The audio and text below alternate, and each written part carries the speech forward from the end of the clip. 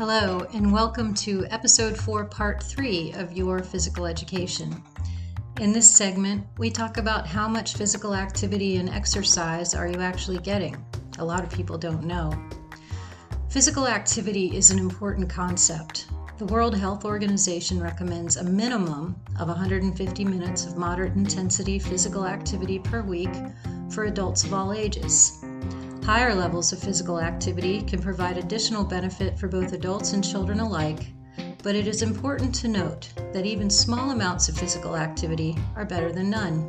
Recent research has demonstrated that it is not just sustained physical activity that benefits our health, but reducing the duration of sedentary periods throughout the day, regardless of activity level. This means regularly getting up from the television or office chair, actively moving, and sitting and standing with active, engaged posture.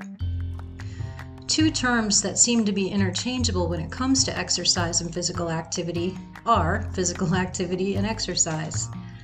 We're going to define them as such. Physical activity is simply any movement produced by skeletal muscles that results in energy expenditure. Walking, cycling, playing sports, gardening, and household chores are all examples of physical activity. Exercise is planned physical activity used to develop physical fitness.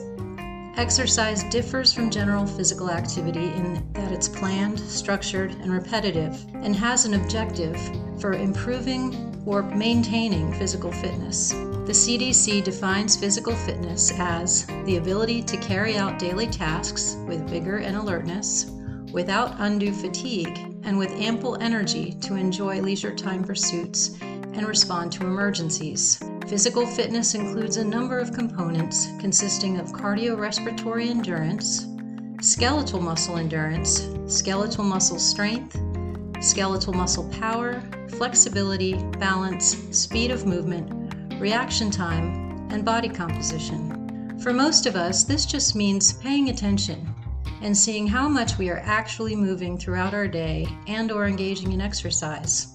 Enjoy!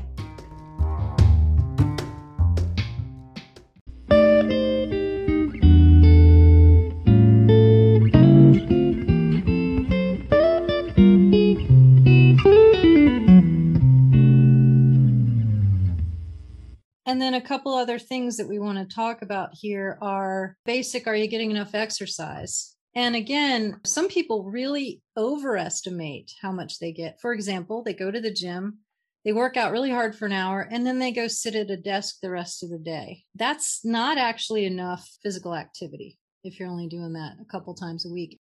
Some people completely underestimate how much they're getting. Like they may not go to the gym at all, but maybe they walk to the local market. Maybe they're just doing housework all day. Maybe they're just up and moving around all day. And that's where I think a pedometer can be super helpful. I do believe that the whole, at least 5,000 steps a day, 5,000 to 10,000 is fantastic. 10,000 to 15,000 is really, really good. That'd probably be difficult for a lot of people to do. But again, pay attention. Are you getting enough exercise? And if you're not, then figure out ways to get it in there. And again, the person who maybe works out at the gym for an hour and goes and sits at their desk all day, get up and move around. Sit with good posture. That's where drinking a gallon of water a day can really help, because you'll be in the bathroom every hour. So that actually makes a difference.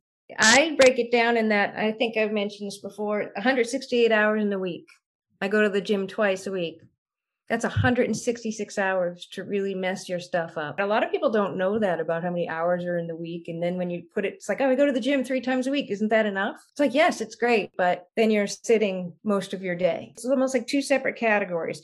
I go to the gym and then that's it. I'm done for the day. I don't have to worry about that. I'm now telling people this is a supplement. The rest of your day is far more impactful to, your progress and how you're going to feel. So really start paying attention to that too. Because in the gym, we're generally, if you're with a trainer, especially, you're being helped and, you're doing a good job, whatever, you're trying hard, but start to pay attention on those other 23 hours of the day. And that's where I tell people, and this is actually chapter 3 of my book, Fitness Without Fear, we put all these questions in there. And one of them is basically just, what does your average day look like? Like, how many hours are you sitting, standing, driving? Is your job physical? Do you have like a regular weekly schedule, or are you like on shift work? What physical activities do you regularly engage in? Like, do you walk your dog? Do you garden? Do you take an exercise class? So physical activity is probably the most important part of the equation.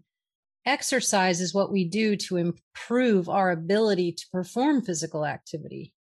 And for some people, exercise is their only physical activity. But we kind of need folks to think about the fact that getting an hour in the gym 3 or 4 times a week should not be the extent of your physical activity. You should be getting physical activity throughout your day. And again, even if that's just getting up out of your chair and walking around the office, or getting out of the house, walking down to the mailbox a couple times a day, that's going to deliver far more dividends than only doing your physical activity in the gym. When we talk about what you're doing in the day, we also want to think about, are you spending a lot of time staring at your computer, playing games, watching TV? Because we also want to think about, how often are we being sedentary? And then simple things. And this kind of goes back into the whole diet part.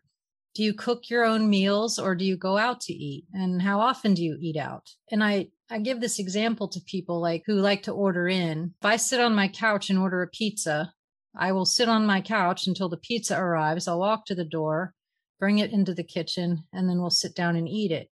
Whereas if I make a meal, I'm standing up in the kitchen, moving around for probably 20 to 30 minutes.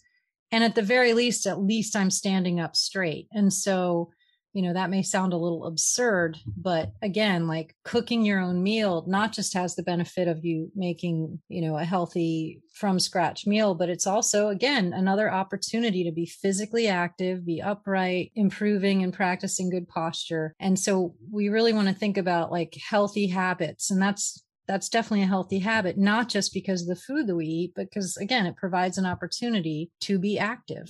That's a great point. I tell people, I give them little tasks now, so they do their workout with me. And then now I'm giving people homework. And one of them is, when you're doing the dishes, do the hip hinge. So start finding opportunities to take what you learn and apply them to your everyday. And the hip hinge is a big one, because how many people I call it the comma position. They're in a comma, they're cutting vegetables in a comma, then they go here. And, so I'm trying to get people to take what I teach them and apply it throughout their day. Someone says, I really want to get better at push-ups. I'll be like, well, just walk around and then, you go by your counter and bang out a push-up. Why not? I used to tell people that, the kitchen workout. It's like, if you're in the kitchen cooking, like every few minutes, do 10 push-ups off the countertop. That's going to make you stronger. When I was trying to be able to do pull-ups as an adult for the first time, I had a pull-up bar hanging in the doorway of between the kitchen and the laundry room. And I would just go do three or four negatives, like every time I thought about it. And so throughout the day, I might do like 30 or 35 negatives. That's where you jump up to the bar with your chin over the bar and then lower yourself down. But within a month, I could do 10 pull-ups because I was just getting that practice throughout my day. And those are things that we just don't really think about. People are like, well, I don't have time to go to the gym and get stronger. It's like, well, you have the time to bust out 10 squats every hour or two. And it does help. It does make you stronger. It does accumulate. And it's going to improve your posture, improve your strength. And it's not really going to be all that stressful on your body. Right. Yes. Take these movements that you want. And I love the pull-up example, because I do tell people, take your activities and put them throughout the day. I do that. There's no rule that if you have to be in the gym to do a push-up, you can do them in your kitchen.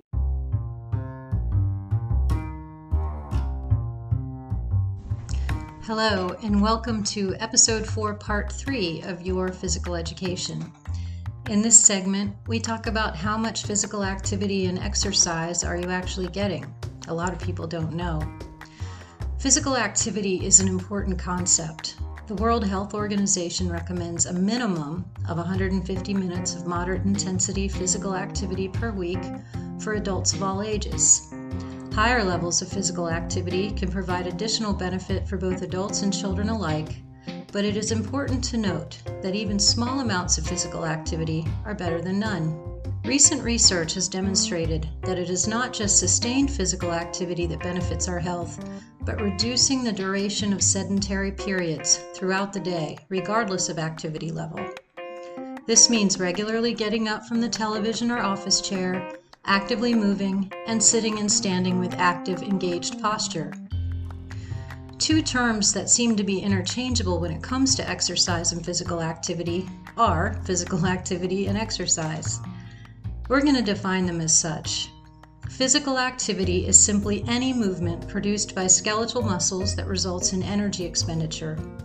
Walking, cycling, playing sports, gardening, and household chores are all examples of physical activity.